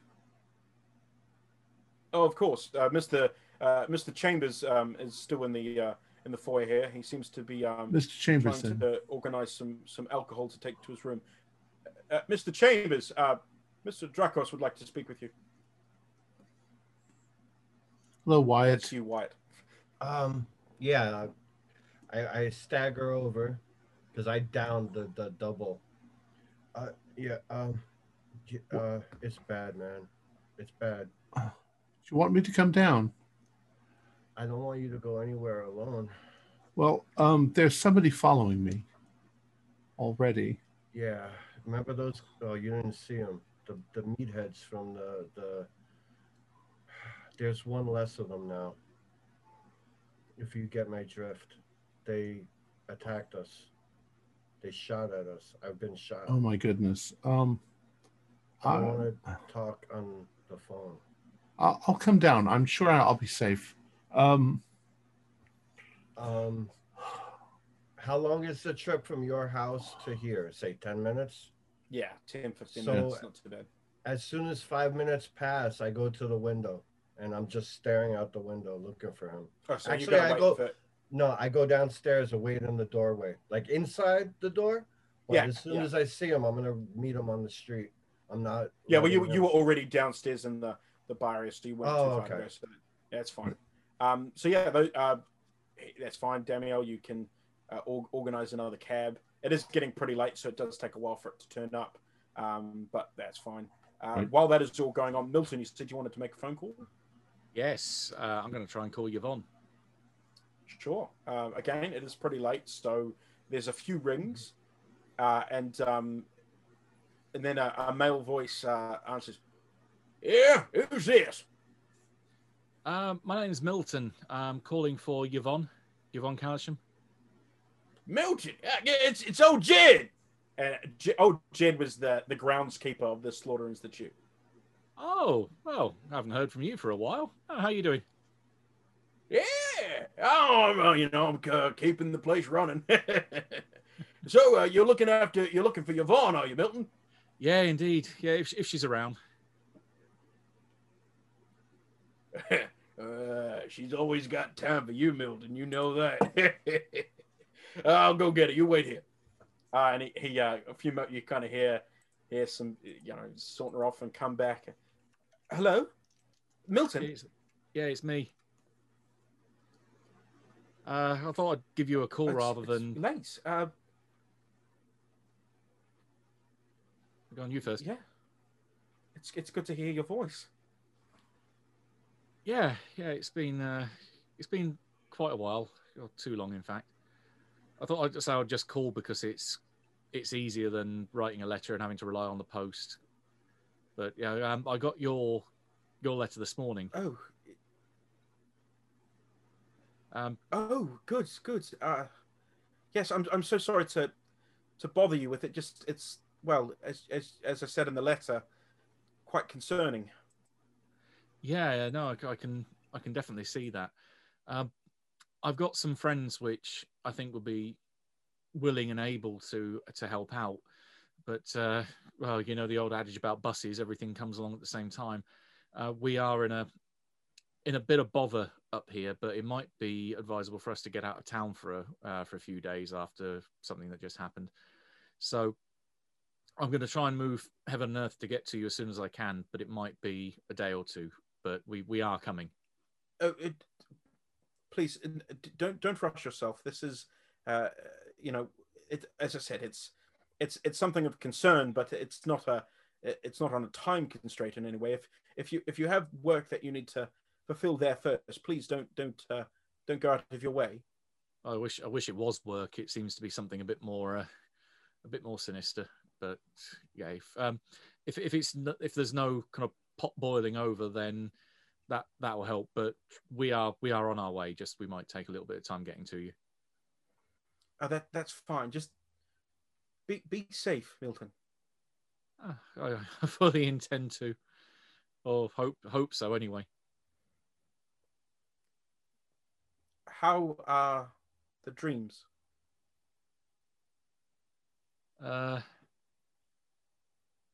Yeah, I still have some from time to time, and some when I'm awake as well. Sometimes when I'm not too sure one way or the other. We should talk more when you get here. Mm-hmm. Yeah, no, that'll be a good idea. All right. Well, it's late. Try and get some sleep, and I'll see you soon. Yes, yeah. I'll see you soon. You take care of yourself. And so she hangs up. Pretty much as I'm assuming you made the phone call in your room. Yeah. As after she's hung up, after she's hung up, and I'm kind of holding the receiver, just saying, "Yeah, I love you too," and then put the phone down. After she's hung up. Sure. Yeah. So, the a cab pulls up, and Damiel gets out and comes inside. Damiel's also You lost his voice. rushed out the You're door. muted, Damiel. Where is everybody? I'm like pale, like you just look hard. I usher you in, telling you the story of what happened as Right. we going in. So, yeah, has everybody gone to bed, or is everybody somewhere? I imagine George? Owen went to bed. Owen went upstairs to bed. Everybody else is in the room that we All right. usually eat at. So I come in. Gentlemen, we are being I believe followed. Milton's gone to bed. Owen's gone to bed. Well, up in my room anyway. Right. Marsden's still Yeah. in the place where we And usually Marsden's meet. gone to his room as well. All right. Well, yeah, he can be if it prefers. Well, then what I'll do is I'll go up and gently knock on each person's door. Not Owen, because he needs to sleep. But Milton, Marsden, we're being followed, or at least I'm being followed, by a man with gray eyes. Oh, Right. we've heard of that. I've Where? tried to lose him a couple of times during the day, and he's managed to find me. Unfortunately, he also knows that I've been here. That's one of Argus's calling cards, is that he had grey eyes, according to Yeah. Did Fonteno's he have journal. funny facial hair, perhaps? No facial hair. That could have been shaved off, or it could be someone else that's also one of these things that's possessed someone. In any case, I did find Argus's address. Oh, you did? I found the jeweler that was manufacturing the pens, and he very graciously let me look through his books, and I found Argus's signature and his address in Weehawken, of all places. Long Island one day, New Jersey the next. Why can't anything interesting happen where there's comfortable surroundings? Thought Well, Long this- Island was fairly comfortable. Trucking Oddly back and enough, he forth lives across on rivers. 666 Spring Heel Jack Boulevard. Hmm. All things. Well, I want to go to Owen's room and see how he's doing, and I'll see you all in the morning. I imagine he feels like a man who's just avoided certain death. Yeah. Oh yes, you got the breakdown of the casualties. Yes, but Wyatt was telling me everything. I'm glad you're all okay. Relatively, you might say an extra pair for the evil gorilla who's charred on a front lawn. Leave him up to God. Let's assess ourselves and realize that we are still the good guys here. So I think if we had let them bully us and take away Leopold's journal, it would have been rather detrimental to our investigations. So, Some interesting and some. So you got his journal. There's some interesting but concerning stuff in there, including the description of this Argus having grey eyes in particular. Oh. Well, maybe I should just have gone up and talked to him. I mean, why skulk around following me of all people around? if it is him, then he knows more about what we're up to than I like. I'm really surprised that he may have followed me from here. So he may have known that we were here already. It's also the potential it might not be Argus. It might just be a trait of the journal is quite fantastic in what it's describing. That apparently at least the body is Argus, but the soul that's inside is a soul from Lomar from the distant past that's projecting itself forward. Like possession. Yes, precisely that. What if this is a telltale trait of anyone that's been possessed, is that they've got grey eyes? It could be another thing from Lomar. We don't know. wonder if it's possible to drive out whatever is possessing him. Oh, If there's it lots was of a- exorcism rites in various cultures around the world for We getting have rid quite of a few of them either, ourselves, yes. yeah, so either demons or ghosts or whatever. So there must be a way of driving it out. Well, let's talk about it in the morning over breakfast. I'm going to go see how Owen is doing. I have another espresso to drink. Perhaps I'll borrow one of the more lurid of Leopold's texts to read. I'm going to be doing the same thing. I think I'm going to be hitting the books tonight. You have another book too, because I'm not getting any sleep anytime soon. But by the sound of Are it, you I've got a meaning, couple of crates. Are you meaning the ones? Well, you've got the ones that he wrote himself. There's 3 of those, so you can have one of those each. Not So, the Aryan one. Who wants Gods Within and Without? Yeah, on then. I like that one. Okay. Who wants Wisdom Unbound? I'll take it if nobody. Okay, that means Marsden gets the quest for the Aryan Eden. Oh, I'll take that one if you don't want that. I don't No, mind. I'm curious about obviously demonstrably inaccurate claims of that sort. Okay. So they're all published. All of them are published by Hetherin Press of Philadelphia. You guys read these through the nights, obviously, through the night. Like many occultists, he has right-wing racist views. The 2 earlier books, so the Gods Within and Without and Wisdom Unbound, are hodgepodge of various pieces of hidden wisdom. Both of these give you 1+ point to your occult skill with no sanity loss. And the quest for the Aryan Eden, hang on, let's...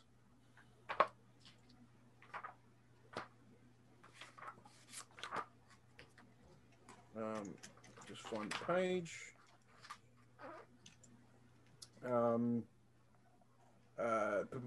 A survey of often contradictory theories concerning lost civilizations, including subterranean ones, focuses on the location of the ancestral homeland of the so-called Aryan people and unlocking the power therein, concentrating on the polar regions and referencing various legends of Hyperborea, Thule, and Loma. The book was ordered by Hetherin Press and found in bookstores carrying exoteric stoke.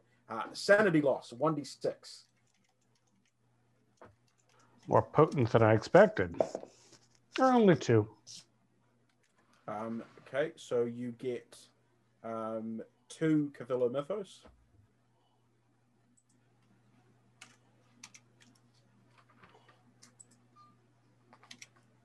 And yeah, that's what you pick up. You'll the more you study as you go along, you'll pick up more things from this particular book. But yeah, it's the mention of Lomar. There's you gather there's probably going to be a bit more information in that book. And this is also so Gods Within Without was in 1925. He wrote that. Wisdom Unbound was 1928. The Quest for the Aryan Eden came out in 1932.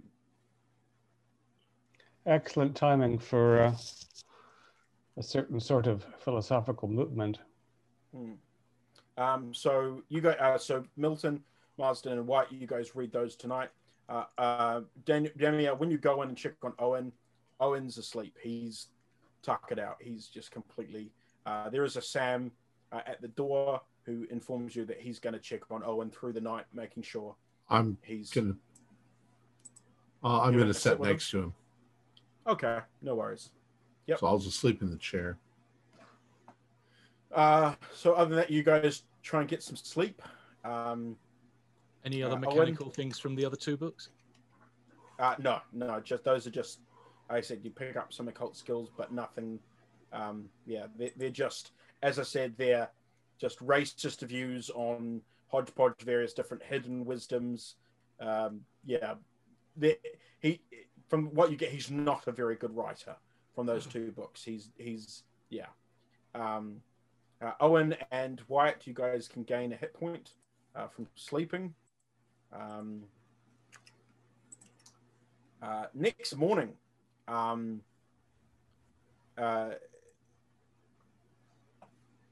those of you awaken fairly early there's a knock on your door, and it's Sam.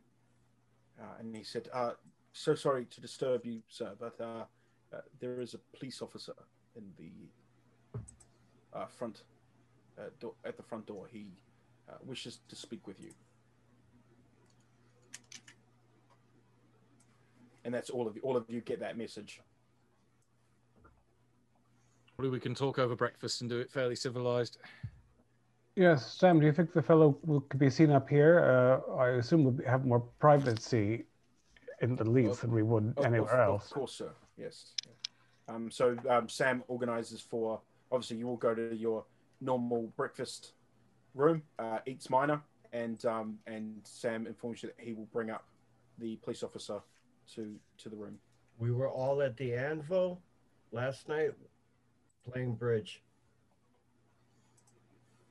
We have to have a story.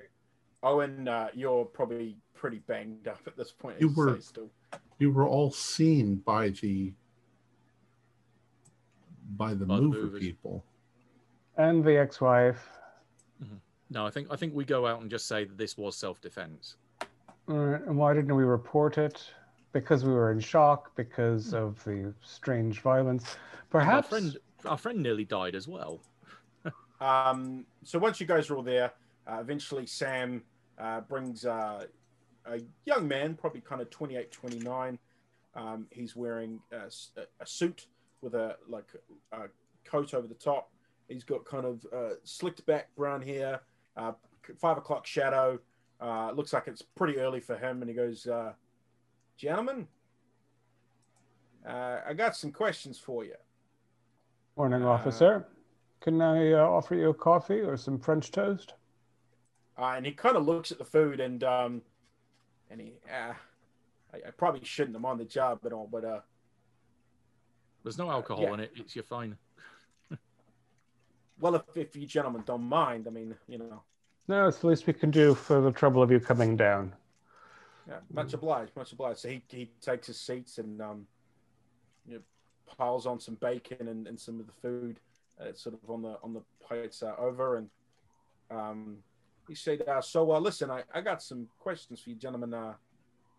We got ourselves a body over in Long Island there, and we did some digging, and we understand that you gentlemen were there and had an encounter with some unsavory type characters." Let's put it rather lightly, officer. 8 armed thugs approached and attempted to intimidate us. It was very distasteful.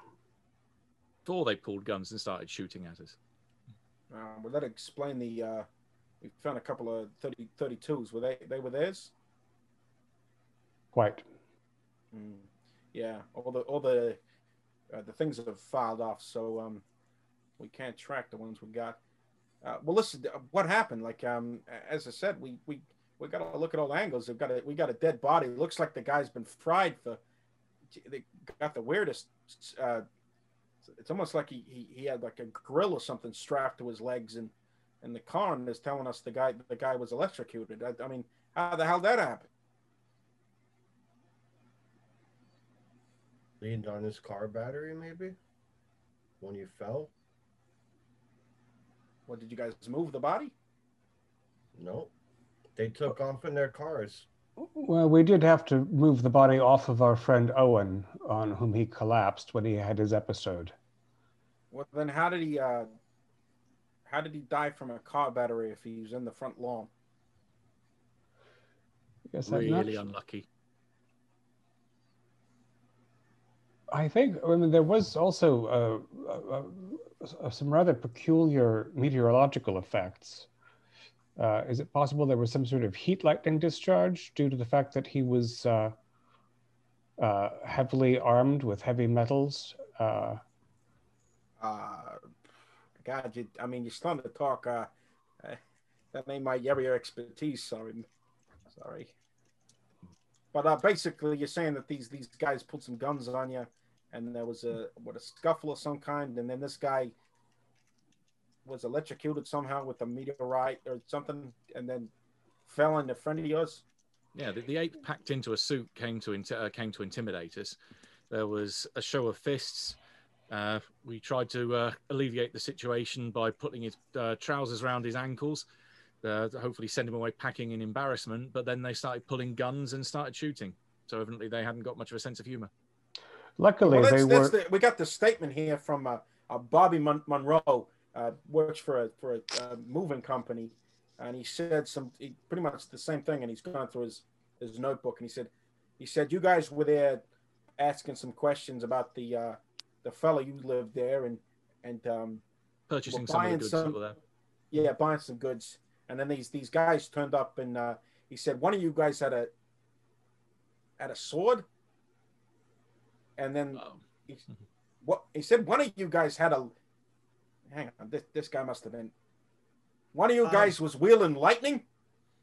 I go like that, and now I go into a textbook diatribe on how an electric car battery and a sweaty big dude can cause a power. And I use every big word, like I'm trying to go right over his head, make him feel like, oh yeah, I know that. And he's like, hang on, and he kind of like looks back and says to Sam, who's at the door, he said, "Hey, could you bring the guy in?"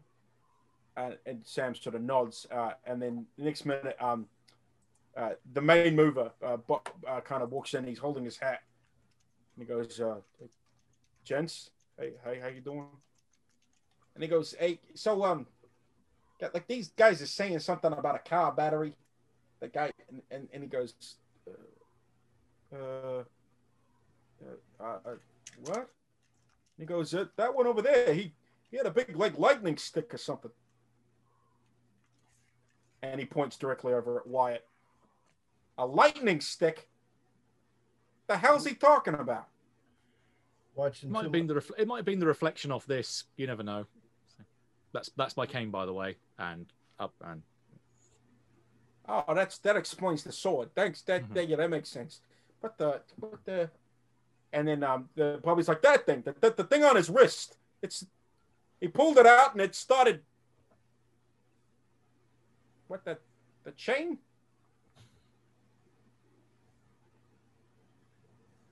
Gives a look. So he's sort of like looking at it and he goes, "This thing. This is a chain. This ain't a stick. Whatever." And he hands it back to you because he can't. He doesn't have the right. Yeah. And he said, "Well, look. It sounds like pretty close here. These guys attacked you, but kind of the guys started shooting at these fellas. So whatever happened, it was self-defense. I'm telling you right now, cop. Man, guys, I want to tell you, I wasn't going to say anything, but the lady of the house came back and the body on the front yard. So, like I said in the note, I don't want any trouble. I don't. What note? What's he talking about? Yeah, I'll hand over the note of that case. No, I completely agree. There doesn't seem to be any issue here as far as I can see. I mean, it was self-defense. I mean, we did our bad from not having reported it, but we were quite beaten up and quite upset and quite shocked after our friend nearly died. Sure. Yeah. We brought him back here. My last question for you guys is, you know why? Did you guys know these fellas, or was this just like what was going on? Why'd they? They had a connection with the previous occupant of the house. Mrs. Fontanelli is currently extracting herself from her husband and all connections to him, and it seems like they were Leopold. That the name? That's him. Yeah. Yeah. So they were less savoury associates of his, and I don't think they liked what was going on with the whole split, that she was effectively selling everything of his off, kicking him out of the house. Yeesh. Yeah. I think if we weren't there, they were going to take all of her stuff too. They were probably there to take the whole moving truck. Mm-hmm. Yikes. Well, look, I I got this all written down and stuff now. But look, thank you for the breakfast. And look, if we have any more questions, we'll be in touch. But you know, yeah, just try and stay out of trouble, okay? Maybe don't fling the knife around the, you know, and yeah, just try and stay safe. And you. And he looks over to Bob and he's like, yeah, maybe stay off the sauce, okay? Lightning stick. Come on, let's go. Personal And protection only. Yeah, he just out of the room, and Bobby kind of nods and kind of goes, "Sorry again, folks," and yeah, I'll see you later. And he leaves as well. Didn't even have to hypnotize him to convince him that it was all not worth his trouble. Oh well. Wyatt, your lying is going to get us all into trouble. Why didn't you just tell him you were an inventor and you invented the lightning stick for self-defense? No. They can't arrest you for that. It's great self-defense.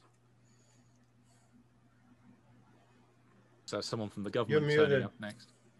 Well, you could say that you're trying to get it patented for old people. I should like to see it confiscated. Yeah, I don't want it taken as evidence. Well, you don't think that they're going to come back now? Police aren't going to drop this. How are they going to prove I had a lightning stick? They're maybe not, but they're still going to haul you in, and then they're going to put you on trial and see what they can get to stick. Well, I suppose it depends on what Jerry's friends in the League feel is appropriate. And I suspect they're the type to go for more direct retributional justice rather than operate through the constabulary. Oh, yeah, there'll be more of them. Good luck. However, yes, having felled their chief guerrilla, they might try a more diplomatic approach next time. Send someone whose knuckles don't drag along the ground. It's too bad my cousin Lex wasn't here. He'd have made short work of them all. He's big. Oh. So, what do we do now, folks? Weehawken, New Jersey. Yeah, we've got the address. Sounds like a plan. Are we just going to walk up to the front door and knock and see what happens, or are we going there with some kind of pretense? Well, first we're going to have to lose the police because they're probably going to follow us all now. I doubt it. They sent one guy. But He seemed rather satisfied. I don't think he wanted to write out the report that involved the lightning stick. Can I do a recon psychology check? Oh, actually, I suck at that. I forgot it. On a psychology check on what? The officer. But my psych, I just. Oh, he's gone. No, in thinking about it, did he buy the? Right. My psychology is so bad, it's not worth it. Yeah. So yeah, you guys want to head off to Weehawken? Sure. Via like 3 other subway stops and then to the ferry. Maybe to a Chinese restaurant, take on Danielle's. Sure. There could be all sorts of thugs there waiting at that address. It takes you guys a little while to get there then, since you're doing the long way. But eventually you turn up at the address, and what did they say that in the films? We'll case the joint first. As you pull up, it's also in the cul-de-sac, and this one it overlooks, like there's a cliff.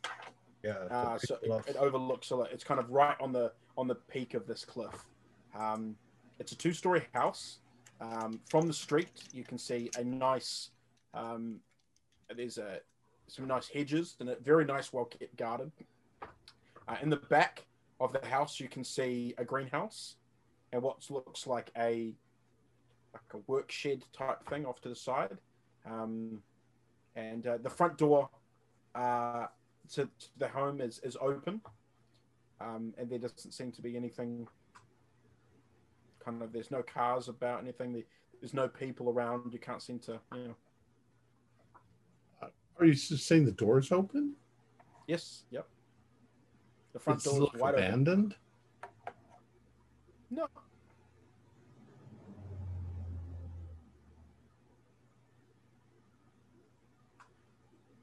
So through greenhouse, the door. greenhouse, outbuilding, driveway with no car. Can we see that there are lights on inside the house? Well, it's during the day, but if you're looking through the front door, directly in front of the front door, directly past the front door, you see a man at a desk. He looks like quite a young man, wearing spectacles, blonde hair, parted to one side, nice crisp suit and wide, quite a tall, high starched collar, and he seems to be writing. I guess it just likes the fresh air.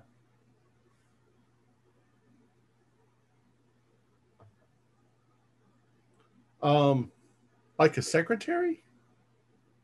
Yeah, that'd probably be a good guess. I'm going to. I look at all of them, and I get just kind of a sort of haughty, snobbish look on my face when I'm dressed, and I just walk in. I walk up to the desk and I say, "I'm here. I would like to speak with Mr. Argus." Oh, sorry. And he sort of stands up and dusts himself off. Percy Langhorn, at your service. And he puts his hand out to shake. I do apologize, but Mr. Argus is actually out of town at the moment. But if you were in need of his services, I can jot down. I can make an appointment for you. Do you know where he is? No, I do apologize. I can't give out that sort of information. He's not here. I yell back at the others. I'll come in at that point. Cool. So who's actually going to be within sight of Percy? So at the moment, he can see Damiel and he can see Milton. Who else is going to go inside? Just stay outside and watch the streets. Sure. Yeah, I don't see any reason why not to go inside. So I'll limp inside. I want to go inside. Marsden. I think I'm going to casually stroll around to the greenhouse first. Okay, sure, no worries. There's three of you. Are you all here to make an appointment with Mr. Argus? We had something we wanted to discuss with us, but if he's not here, do you know when he'll be returning? As I said, I can't really give out that sort of information. All right. Well, would you look at this over here for a moment? And I point over at Milton's hypnotic. Yeah, okay. So that's a shame that he's not here. I mean, we've travelled a long way to see him, and I'm sure that he would be very appreciative if we got in contact with him. Are you sure that you can't remember or can't inform us of where he is? At which point, I'm going to use hypnosis. Hypnosis, sure. Give me a roll. Poor Percy.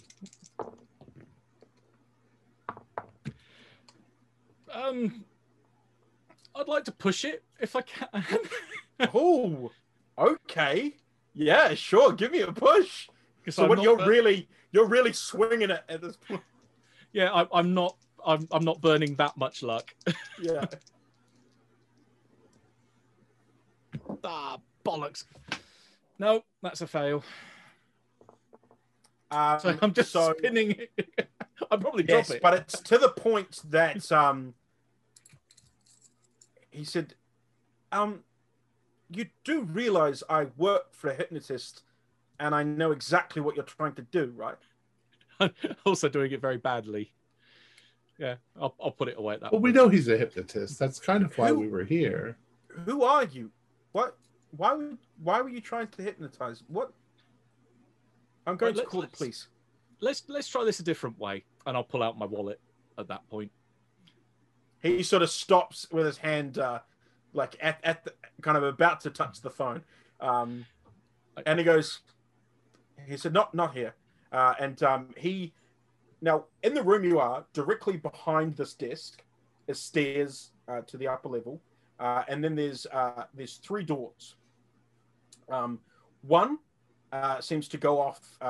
You can see through it into what looks like a study or an office. There's large bookcases adorning the walls, and you can see a desk over on the far wall with a large wingback chair behind it. Directly to your right is what would assume is like a sitting room for a therapist. So like where you'd assume would be where the sessions would be had, and then directly to your left, you can see a dining room.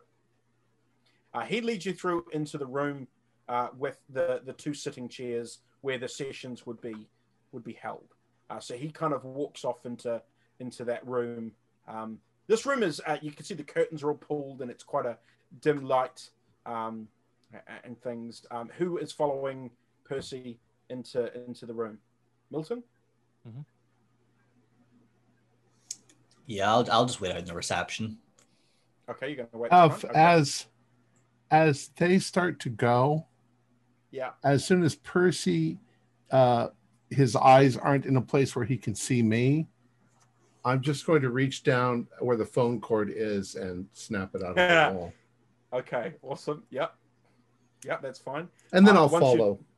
And then you'll follow. So, Owen, you're going to be in the front room by yourself. Marsden, you've gone around the back of the house. Wyatt, what have you done? On the street, like looking, Okay, so you're still on the street. Okay, cool. And then Damiel and Milton have gone to the sitting room. Okay, so let's jump across first to. So once you go into the room, Damiel and Milton, Percy's going to close the door behind you guys, and he goes. So what exactly are we talking? What do you? That's a lot of money you're waving around there. Well, first off, and I'll lay out a $10 bill. That's for my poor attempt. I am very rusty at doing such things. And then I'll pull out a second one and lay it alongside it. I presume there's like a coffee table or something that I am. Yes, there's something. Yeah. So I'll put another one alongside it. This one's to obviously make a point that we have, or rather not we, your employer has obviously left some loose ends that mean that he is able to be tracked, and then lay a third one out saying that this one is obviously not yourself, so that there are ways that there are plausible deniabilities that would shield yourself from any comeback, shall we say.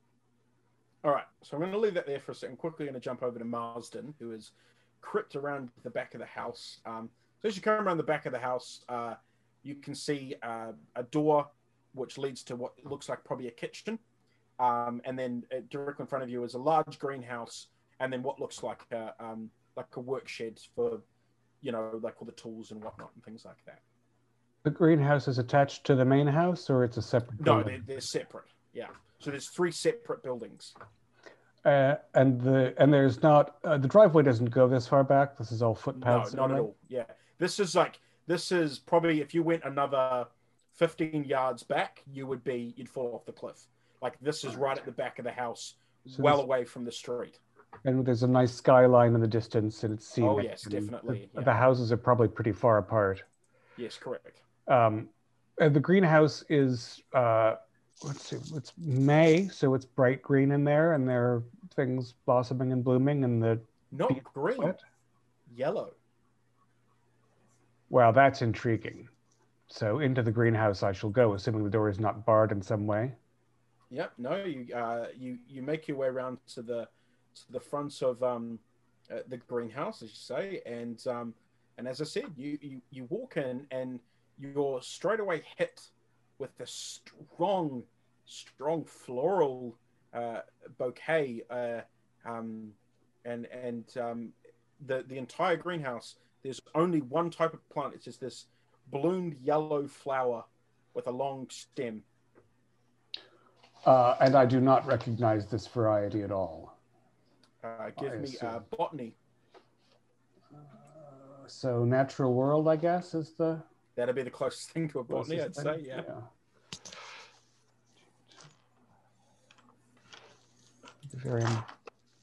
One time I'm not a botanist. 27 is a normal success. You have no idea what the hell these flowers are. You've never encountered anything that looks anything at all like this. And the smell is, it's almost intoxicatingly. I suspect it might quite literally be intoxicating. Possibly. It's a very beautiful smell. And these are flowers on stalks. Yes, correct. And it's the entire greenhouse. Right. And it's a fairly large greenhouse. I don't really have any CSI plastic Ziploc bags, given that it's 1935. So I'm going to look for something in there that I can use to snip off a couple of samples and put them in something that won't contaminate the entire inside of my bag and so on. Okay, so while you're doing that, Owen, what are you doing? Owen is very sore and he's looking for a seat to sit down. He'll do a cursory look around the reception, see if there's anything of interest. There's the main desk where Percy was sitting, and it looks like he wasn't really working on anything particular. You can see through into the office. I said that there's all the books, and there's 2 armchairs, and then a large desk with the wingback at the back of it. Those chairs look very comfortable, so I'm going to go in and sit down on one of them. Okay. As you walk in to the room, you hear and a cat jumps from the top of the bookcase and lands on the ground and scampers under one of the bookcases. Never been much of a cat person. Go in and sit in the chair anyway. So one of the armchairs? Yeah, for reference, Owen's got 8 hit points out of 22, so he's aching all over. Sure. Cool. So yeah, you sit down and looking around as books on all the walls, large bay window with the wingback chair in front of you, and the desk is probably maybe a foot in front of you. On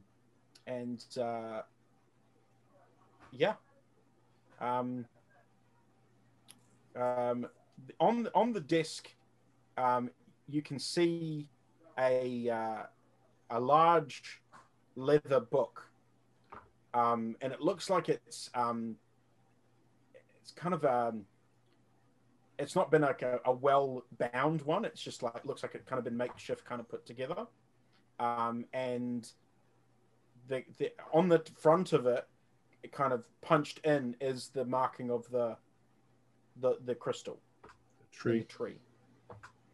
Oh, hello. Where is Owen? Owen's in the office. He's in the front office. No, so there was the foyer, and then there was an office off to the side. You guys went into the sitting room, and he's walked off into the office. Okay, so we're in the sitting room. He's in the office. Yeah. Okay. Yes. So Wyatt's out on the street. Marsden is in the back in the green room. In the greenhouse. Milton and you were in the sitting room with Percy, and Owen is sitting in the office. Yeah, if I seen Melton forking out a load of $10 bills, I'll just go. You probably paid him for the book. No, you don't see that. I don't see that. Yeah. Okay. I'll just flick through a couple of the pages then. See if there's anything interesting. So you reach out and give me a luck roll. I can't. I have no luck. Correct. So you reach out. Milton and Damiel, as you're putting the money out, you all of a sudden you all hear a thud coming from the other room. Oh, I'll stand up and what was Someone that? Making bread? It's at this moment that Percy realizes that there's only 2 of you. He goes, "Oh no!" And he goes and opens the other door, and you all hit with a wave of yellow smoke.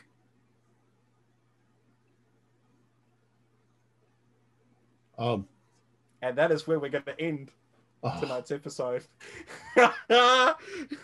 That's amazing. The fucking smoke bomb went off. The smoke bomb went off. Our players included Jason Melnichuk, Matthew Sanderson, David Gassaway, Mark Anthony, and myself, with Zane Fleming as the keeper of the secrets. We have a Discord server where you can chat with our other members. You can set up a private game, and you can learn the finer arts of gameplay and game mastering. There's a link below. We provide audio-only versions of our shows free for you to download from Podbean or iTunes. The costs involved with the show are provided almost entirely by our patrons. Without them, we wouldn't be able to do what we do.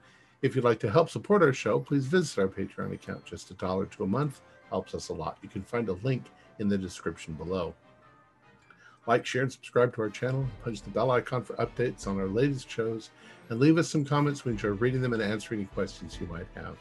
This is Tom Rayleigh, together with all the members of our gaming club, inviting you to journey with us once again into the darkness for another adventure into the universe of H.P. Lovecraft and the Call of Cthulhu role-playing game.